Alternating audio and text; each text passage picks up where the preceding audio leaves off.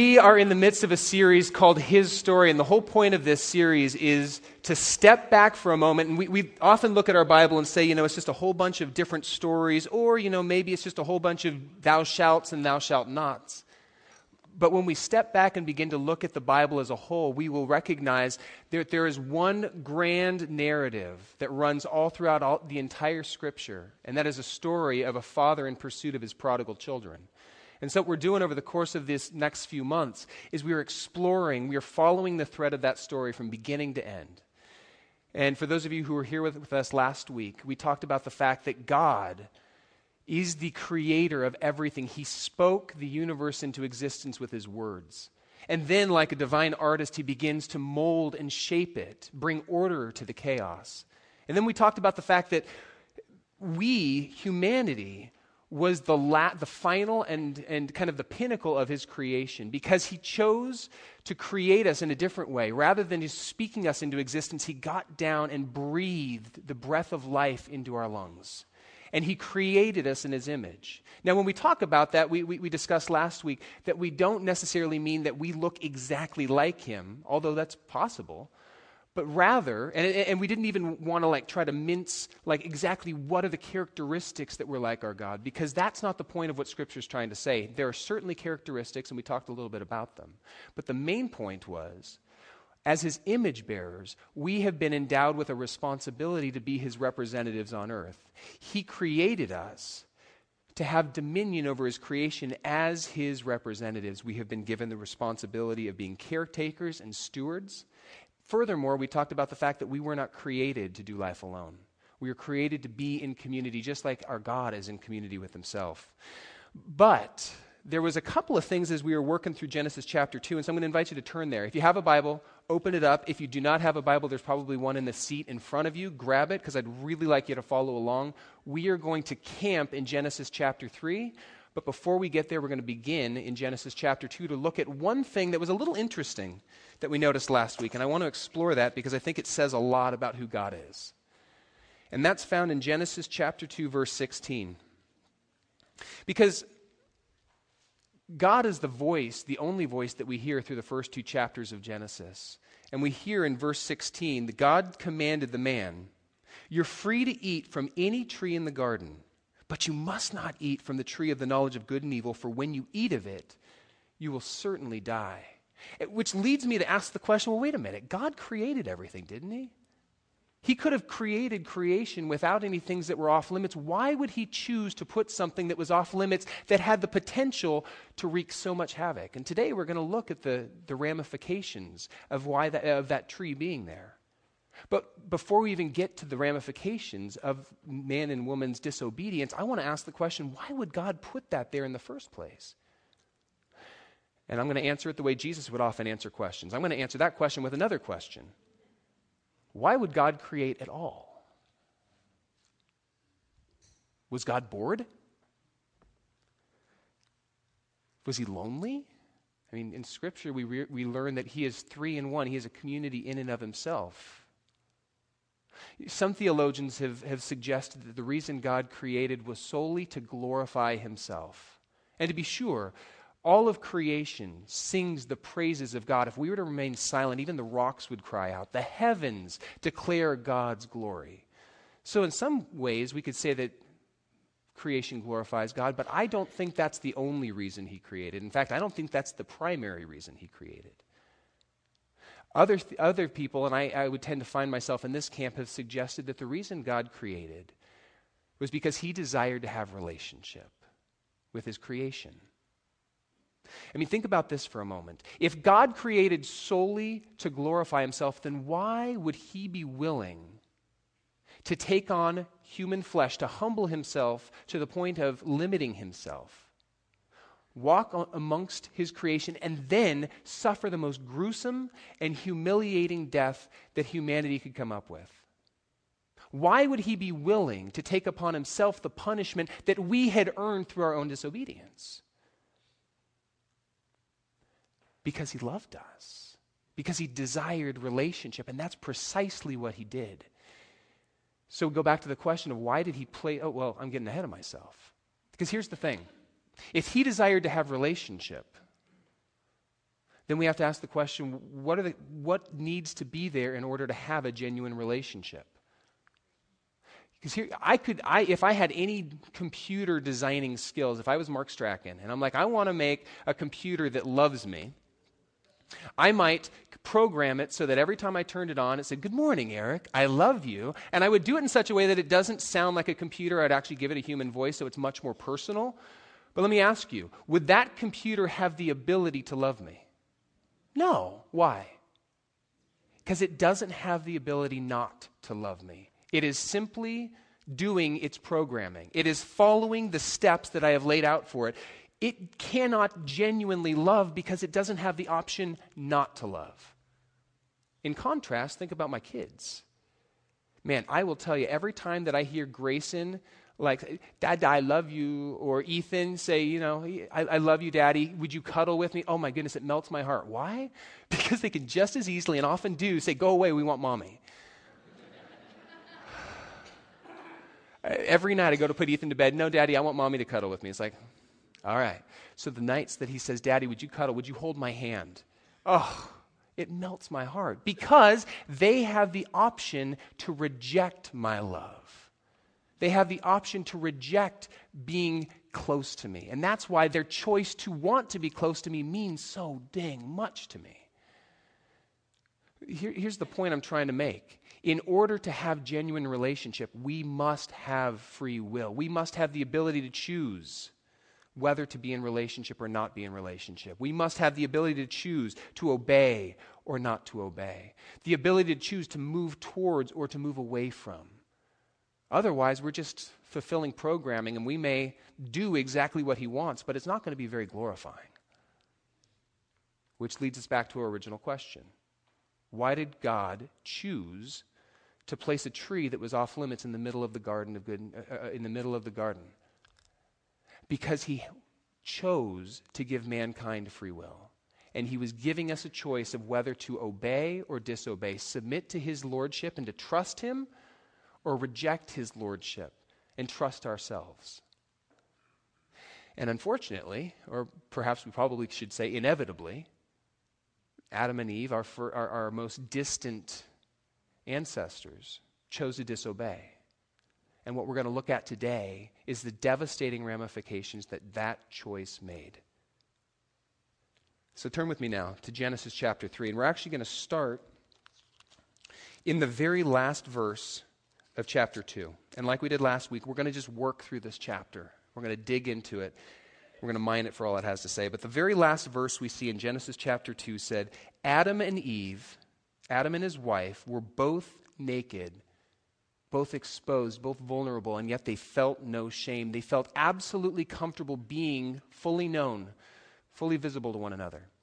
This is the type of innocent creation that God has made, where we can be fully known by one another, fully known by him, without shame. But unfortunately, it doesn't stay that way. Now, up to this point, as we've mentioned, there was really only one voice that we've heard, and that's the voice of God, both speaking everything into existence and then guiding and directing his creation, specifically man, his representatives on earth, giving them direction in how to live in their responsibilities, warning them away from things that he knew would be destructive.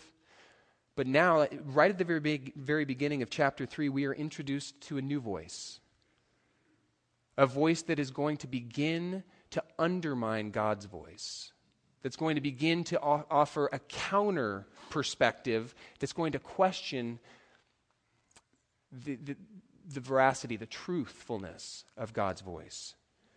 And although the Scripture is only going to refer to this being as the serpent, we find from other passages, most particularly in Revelation, Satan is referred to as the serpent time and again. And we learn from other scriptures that it was Satan entering into the serpent, speaking through him, using him to tempt. Although it was a physical created being, it was really Satan who is the one who's tempting behind, and that's going to play out. Okay, chapter 3, verse 1. Now the serpent was more crafty than any of the wild animals that the Lord God had made. And he said to the woman, "Did God really say you may not eat from any tree in the garden?"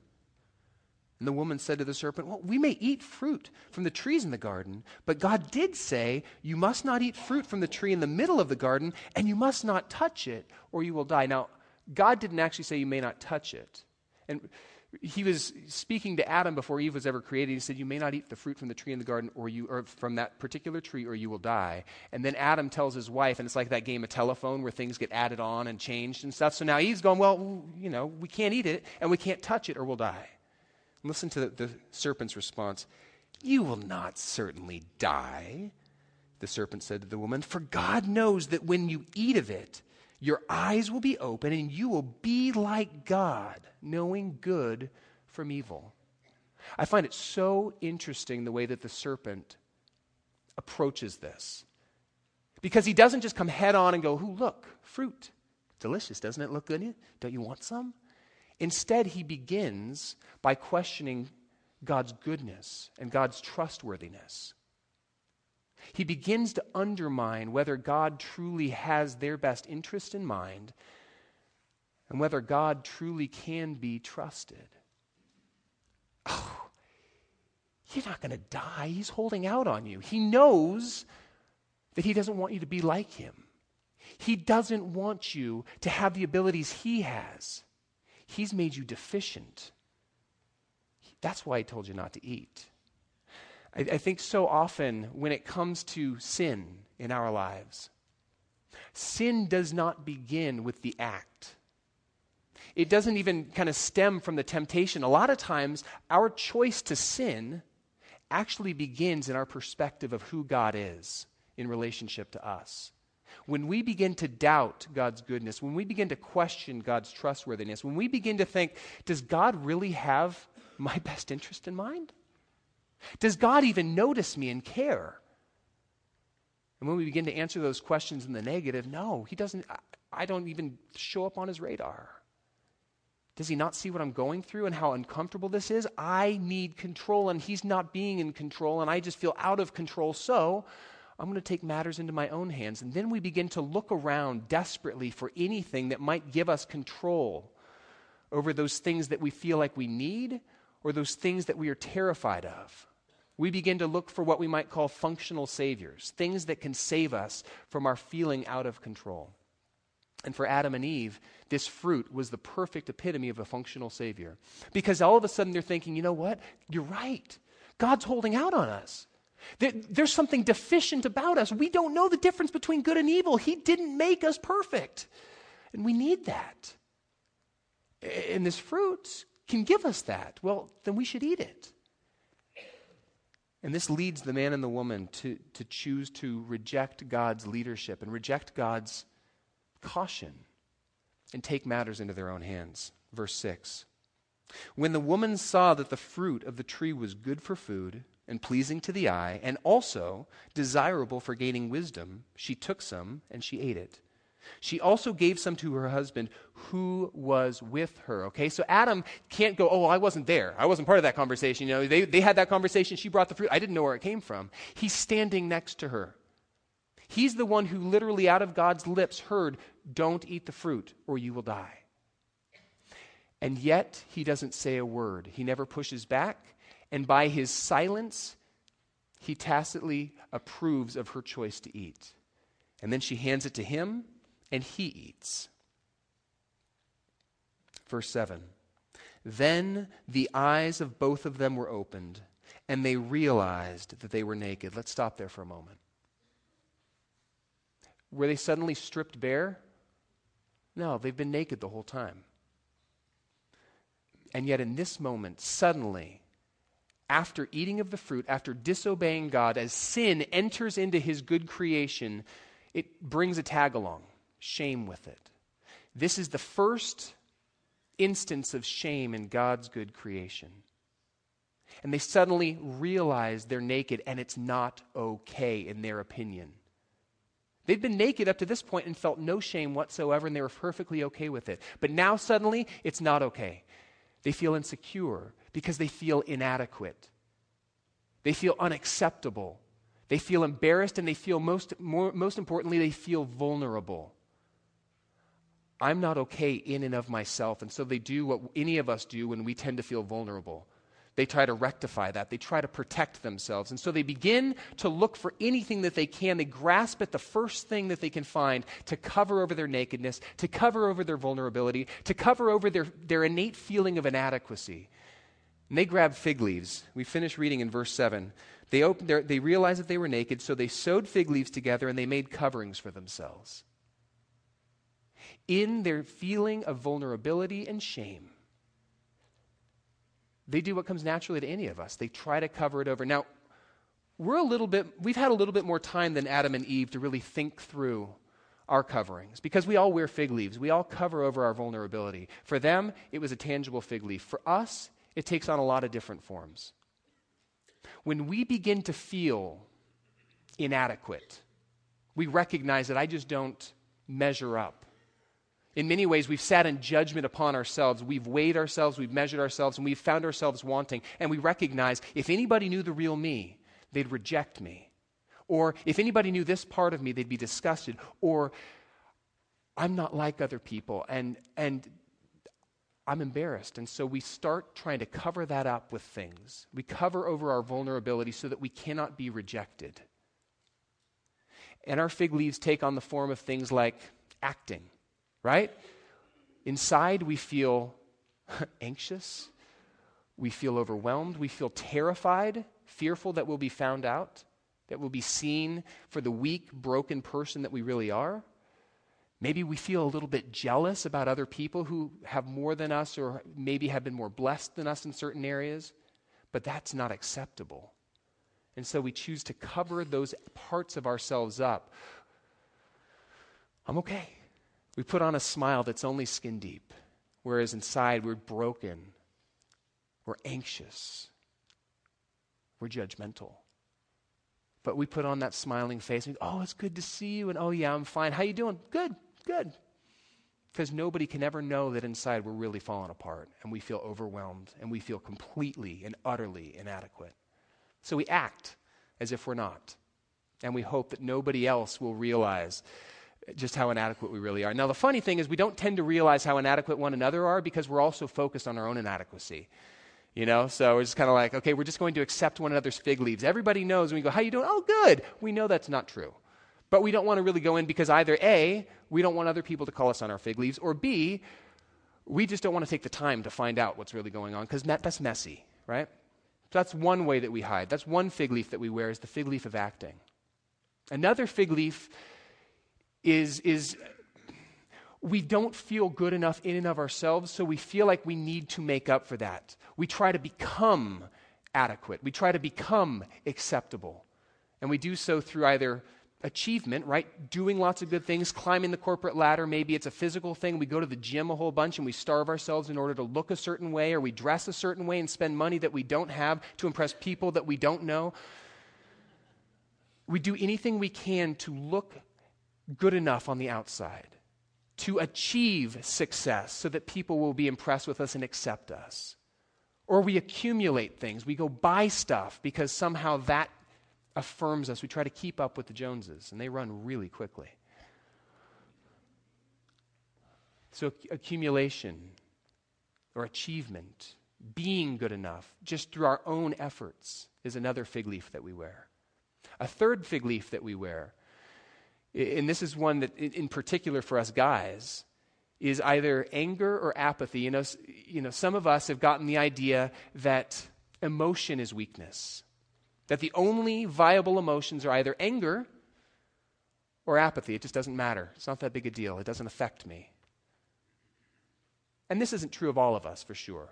There are many of us guys who are very comfortable with our emotions, but I've found for myself that when I start getting triggered, Kathy and I start getting into it, and I feel inadequate as a husband. I don't feel like I know even how to approach her. I mean, we've been married for 10 years, and there's still moments where I go, I don't know what to say right now that won't get me in trouble.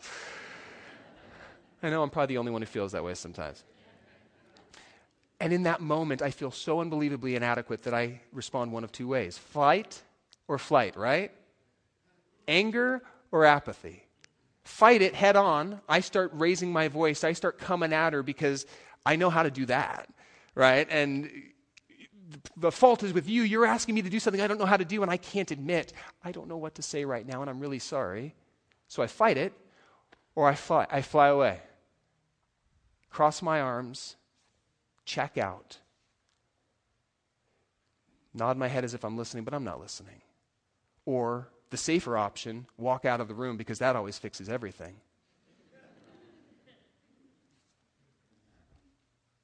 Flight or flight, anger, apathy. It is a response, a fig leaf to cover over our vulnerability and our feelings of inadequacy. And the final one, and I know that there are myriad other fig leaves we could look at in your small groups. You're going to explore these a little bit more this week.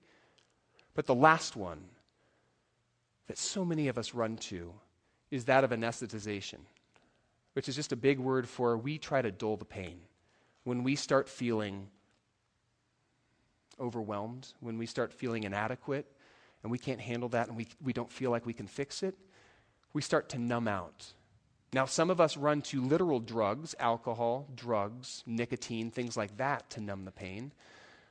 But sometimes those drugs of choice that we run to dull the pain take on other forms, such as busyness, exercise, pornography, shopping, food, television, or books. We run to these things because they distract us. We don't have to feel what we're feeling when we're doing other things and we're distracted. So they numb the pain and help us get by another day without actually having to look at what's really going on underneath. Now remember, the reason we run to these fig leaves is innate. We are terrified of vulnerability. And in one shape, one form or another, we feel inadequate, and we're terrified that somebody else is going to find out. And sometimes we're terrified that we will have to admit that to ourselves because we don't like to be inadequate. We don't like to be weighed, measured, and found wanting. And that's exactly what Adam and Eve do. They grab the closest thing at hand to cover over their nakedness because they feel inadequate. Let's keep reading. Verse 8, after they sew fig leaves and cover themselves, the man and his wife heard the sound of the Lord God as he was walking in the garden in the cool of the day. Can you imagine having a God actually relate physically with like walking through the garden, wanting to interact and talk with you? And yet here's their response. They heard the sound of the Lord God in the cool of the day, and they hid from the Lord God amongst the trees of the garden. They hid from him, and we do that so often. When we feel like we've screwed up, when we feel like we have fallen short, our first response is go hide. Go clean ourselves up. Make it better, right? Get a little bit of time. Time heals everything, so we'll just go hide for a little while like a dog who's been injured. He's going to lick his wounds, and then when we feel like we're adequate again, then come back into his presence, rather than recognizing that God is the divine physician, and he alone is the only one who can truly clean us up. But that's our tendency, is to run away and hide. Verse 9, but the Lord God called to the man, where are you? And Adam answered, I heard you in the garden, and I was afraid because I was naked, so I hid. And God said, who told you that you were naked? Have you eaten from the tree that I commanded you not to eat from? Now comes the first example of the victim mentality. It's not my fault. Adam answered, the woman you put here with me, she gave me some fruit from the tree and I ate it. It's not my fault, it's her fault. Then the God asked the woman, what is it you've done? The serpent, he deceived me and I ate. So the Lord God said to the serpent, all right, because you've done this, cursed are you above all the livestock and all the wild animals. You will crawl on your belly and will eat dust all the days of your life. And I will put enmity between you and the woman. You will be in conflict with one another, between your offspring and hers. And remember, he's speaking both to the serpent that was used in this, the physical creature that was created, but also to Satan, who has used this serpent as the vehicle of temptation, to be that second voice speaking in and questioning God's goodness and his trustworthiness. And so he also is foreshadowing what is to come when he says, he, the woman's offspring, will crush your head and you will strike at his heel. And it is a perfect picture of the conflict that goes on between Satan and Jesus. Satan, the serpent, And Jesus, the offspring of the woman, ultimately the one who will undo what Adam and Eve have done in the garden, who will usher back in the ability to have relationship. And ultimately it would be Christ on the cross who would crush the enemy underfoot. And yet he would still continue to be striking, trying to take down Jesus any way that he can. That's something we're going to be looking at a lot in a month or two. So he curses the snake. Then he turns to the woman. And he said to the woman, I will make your pain in childbearing very severe. With painful labor, you will give birth to children. And Brenda Garboscus right now is saying, thank you, Eve, as she is preparing to have her secondborn. And he goes on, your desire will be for your husband, and he will rule over you. Now, I want to point out that in our English versions, that sounds a lot like you're going to be really attracted to your husband and want to spend time with him and be close to him, and he'll rule over you, in a loving, gentle way, but that is absolutely not what he's saying there. Because the next time that the word desire, remember your desire will be for your husband, the next time that word desire is used is in the very next chapter when God is speaking to Cain, Adam and Eve's firstborn son. And Cain is angry because his brother Abel has won the favor of God, and Cain didn't quite win that, and so he's jealous. And God says to him, be careful. Sin is crouching at your door. It desires, same word, it desires to have you, but you must master it. And he doesn't. And ultimately, he kills his brother because sin gains mastery over him. So when we read this, I want us to understand that what he's saying is you, ladies, you, Eve, will seek to control your husband, will seek to fix your husband because you will find him to be deficient as a leader. You will try to usurp his position and try to lead him and dominate him. But he doesn't stop just with her, because then he says, and he will rule over you. That's the same term used for a king over his subjects. In other words, you're going to try to fix him, try to control him, and he's going to domineer you. And so we see right here at the very beginning, as a result of the fall, God tweaking the marriage relationship. No longer will they operate as a seamless, suitable pair, partners in this whole, caring for God's good creation. Suddenly there is conflict in the marital relationship. We're going to talk about why in just a moment, but I want to move on to the man's curse for just a moment. And to Adam he said, because you listened to your wife and ate the fruit of the tree about which I commanded you, you must not eat from it. Cursed is the ground because of you. Through painful toil you will eat food from it all the days of your life. It will produce thorns and thistles for you, and you will eat the plants of the field by the sweat of your brow. By the sweat of your brow you will eat your food until you return to the ground, since from it you were taken. For from dust you are, and to dust you will return. So we see God cursing the ground and saying, I'm going to frustrate this earth. You were created in part to work and take care of my creation, but now the ground isn't going to cooperate as easily. Work is going to become labor. I am frustrating the work of your hands, and it is going to be a lot harder for you to eat. And ultimately, you're going to labor and labor and labor throughout your life to get enough to eat until you finally die and return to the earth for dust to dust. And we read this and we go, man, God, punitive, harsh. But I would suggest that God is not just being punitive.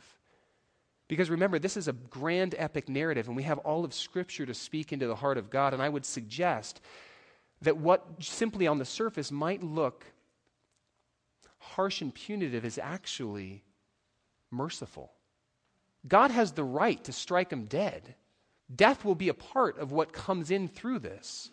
But he doesn't strike them dead in the moment. Instead, he tweaks some things. And I would suggest that he does this for a reason, a very specific reason. Remember, the story of God is that of a father in pursuit of his prodigal children. And even in this discipline, God is pursuing his children. God is seeking relationship. Because here's the thing, God recognizes our propensity to just run after what we want. He recognizes our tendencies to try to fix things on our own, to be good enough, to take matters into our own hands, right?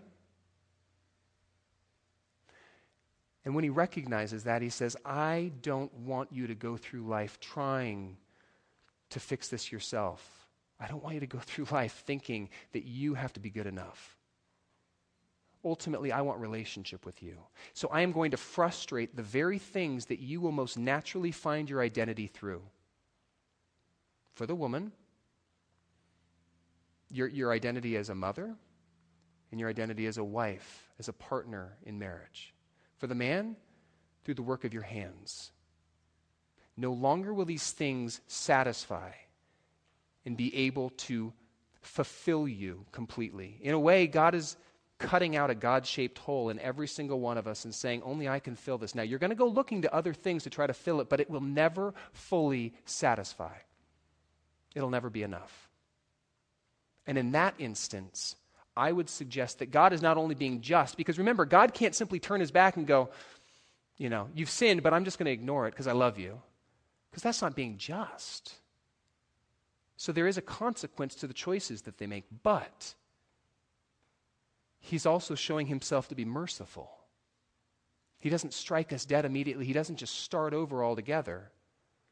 Nor does he reject us completely. He says, I'm going to frustrate the things that you will turn to be adequate, so that the only place you can find your adequacy is in me.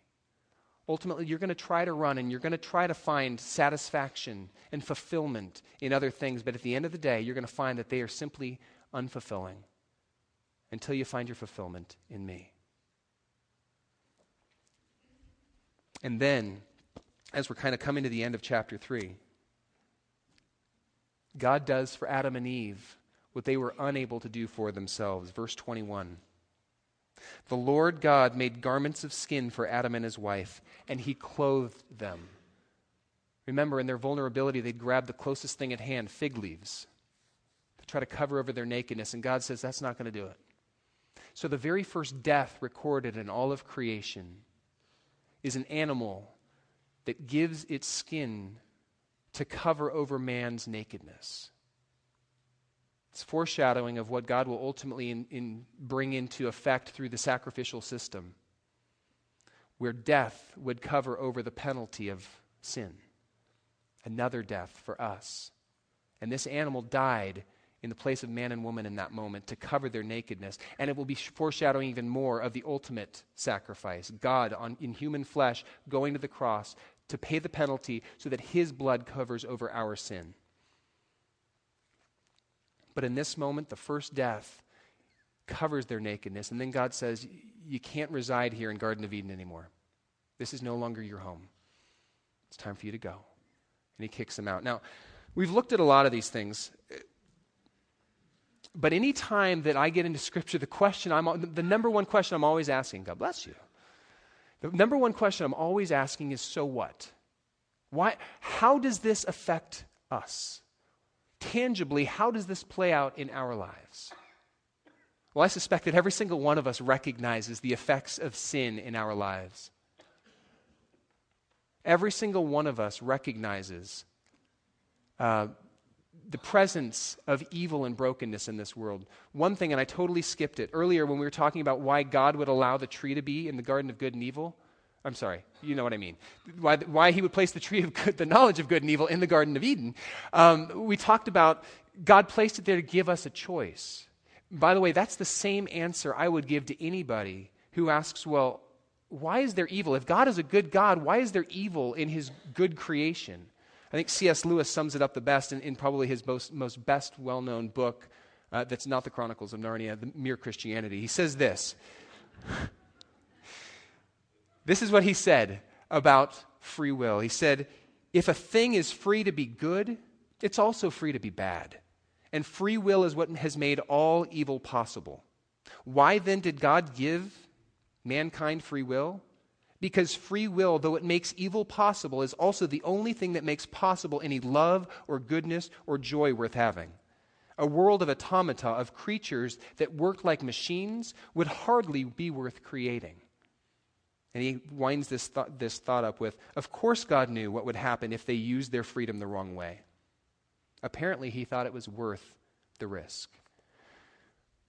Why is there evil in the world? Because God, who desires genuine relationship with us, has given us the freedom to choose to obey or not to obey, to trust him or not to trust him, to follow him or to reject his lordship and try to follow our own ways.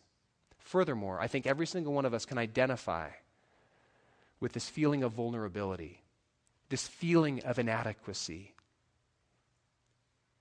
We feel like we don't measure up. We're terrified other people are going to find out about that, and so we do the thing that comes most naturally. We cover it up. We strap on fig leaves all over the place. We pretend we've got it together when we don't. We accumulate. We strive to be good enough so that people will accept us. And in the process of hiding so that other people cannot reject us, the sad truth is they never actually get to know the real us. Because all they get to know is what we allow them to know. They get to know our Facebook profile, the things we're proud of. And the real us gets lost in the background, to the point where we begin to think our fig leaves are the real us, and we don't even realize that we have lost sight of who we really are. The sad truth is this happens because we have first and foremost sat in judgment upon ourselves. It's ironic that in our fear of being judged, we have actually judged ourselves. We have deemed ourselves to be inadequate. We have deemed ourselves to be unacceptable. And so we hide, and nobody ever really gets to know us. But is there an alternative? My challenge for all of us, the so what this morning, is that we were not created to do life alone. We were not created to live lives covered in fig leaves. We were created to be known and to know one another. And the scary way to begin to be known is to come out of hiding.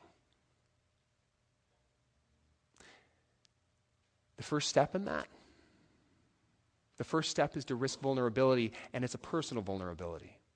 Because the first step is to acknowledge that we have fig leaves and to actually take a look at them and to begin to understand what's underneath them. Now, this is scary because I don't think we like to realize our inadequacy, or I don't think we enjoy finding the ways in which we are missing it. We'd rather just numb it out, cover it over, numb out, and go on with life. The courageous step is to go, God, I need your help. I don't even know the ways I hide, or maybe I do, but I don't even want to look at why I do that. But there's some junk there, and I've been almost shoving it in a closet, hoping that the closet can hold it in there so that the rest of my life looks clean. But would you give me the courage to open the door to that closet and begin to take those things out? And would you give me the ability to see myself the way you see me? Because quite honestly, when I look in that closet, I'm disgusted. I'm disappointed. And I recognize just how far short I have fallen. You tell me to be holy as you're holy, man, I don't feel holy with that closet full of junk. And I don't know what to do with it. Quite honestly, those are things that I have run to find solace. Those are things that have become so much a part of my life that I don't even know myself apart from these things. I have to have another boyfriend. When I break up, I run to the next relationship because I don't like me by myself. I'm not adequate by myself. I need someone. I can't lay down this drug of choice because I can't handle how I feel, and I need something to take the edge off. I don't want to let other people in because I'm terrified that I would be rejected, and it would simply affirm what I have feared most, that I am unacceptable, that I am inadequate. May I be the first to say that I, Eric Wayman, am inadequate by myself. And I'm so grateful that I have a Father in heaven who doesn't expect me to be adequate by myself. He has chosen to make me adequate by calling me his own.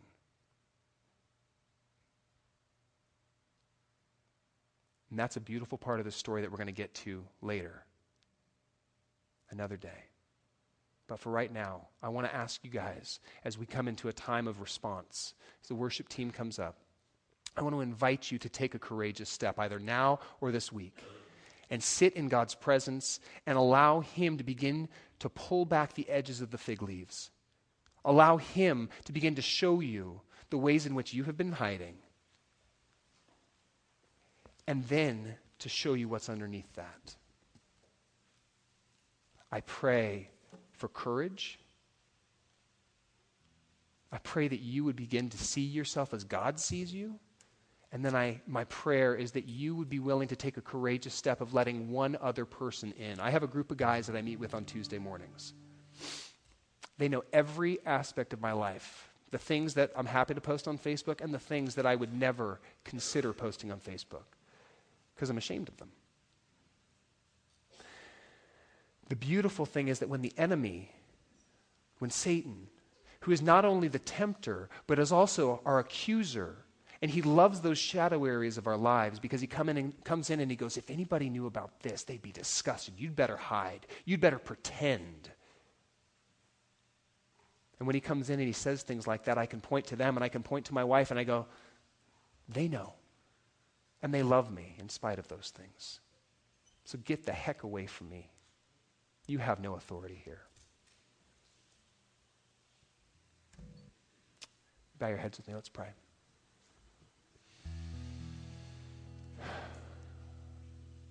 Father, we are inadequate. And it's liberating to say that because we feel it. We fear it.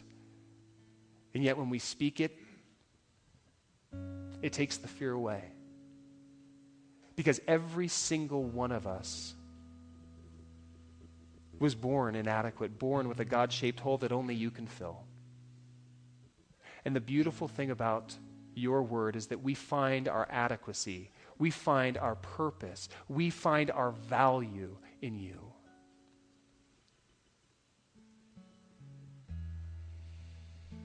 We are fearfully and wonderfully made.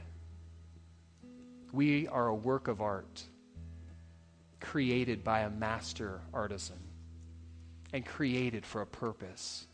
And God, we acknowledge that the fig leaves we've thrown on and the ways in which we've hidden have actually gotten in the way of us being able to be used by you. Would you help us to come out of hiding so that we can be your man and your woman used powerfully for your kingdom's sake, to bring you glory, and so that we can do it in relationship with not only one another, but with you. God, give us the courage not only to acknowledge, but to face our fig leaves and what they cover up. And I pray that you would surround us with others that we can be vulnerable with. We desire to be known and to know. Would you crush the shame in us? I thank you. We look forward to the day when there will be no more tears, no more shame, no more sin, where we just get to spend eternity with you. But for now, in light of the cross, and yet recognizing that we still live in enemy-occupied territory and we still have an enemy that's gunning to take us down, would you give us the strength to stand today?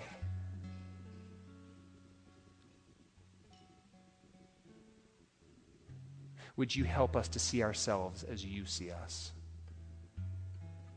Would you help us to love ourselves so that we have something to be able to love others with as well?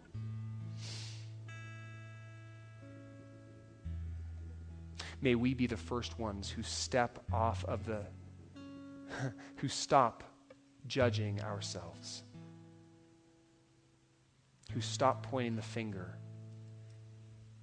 and passing the blame. May we be agents of reversing this curse in this world, in our neighborhoods, in our families, in our workplaces. For your name's sake, Jesus, we pray these things. Amen. In just a moment, we're going to take an offering.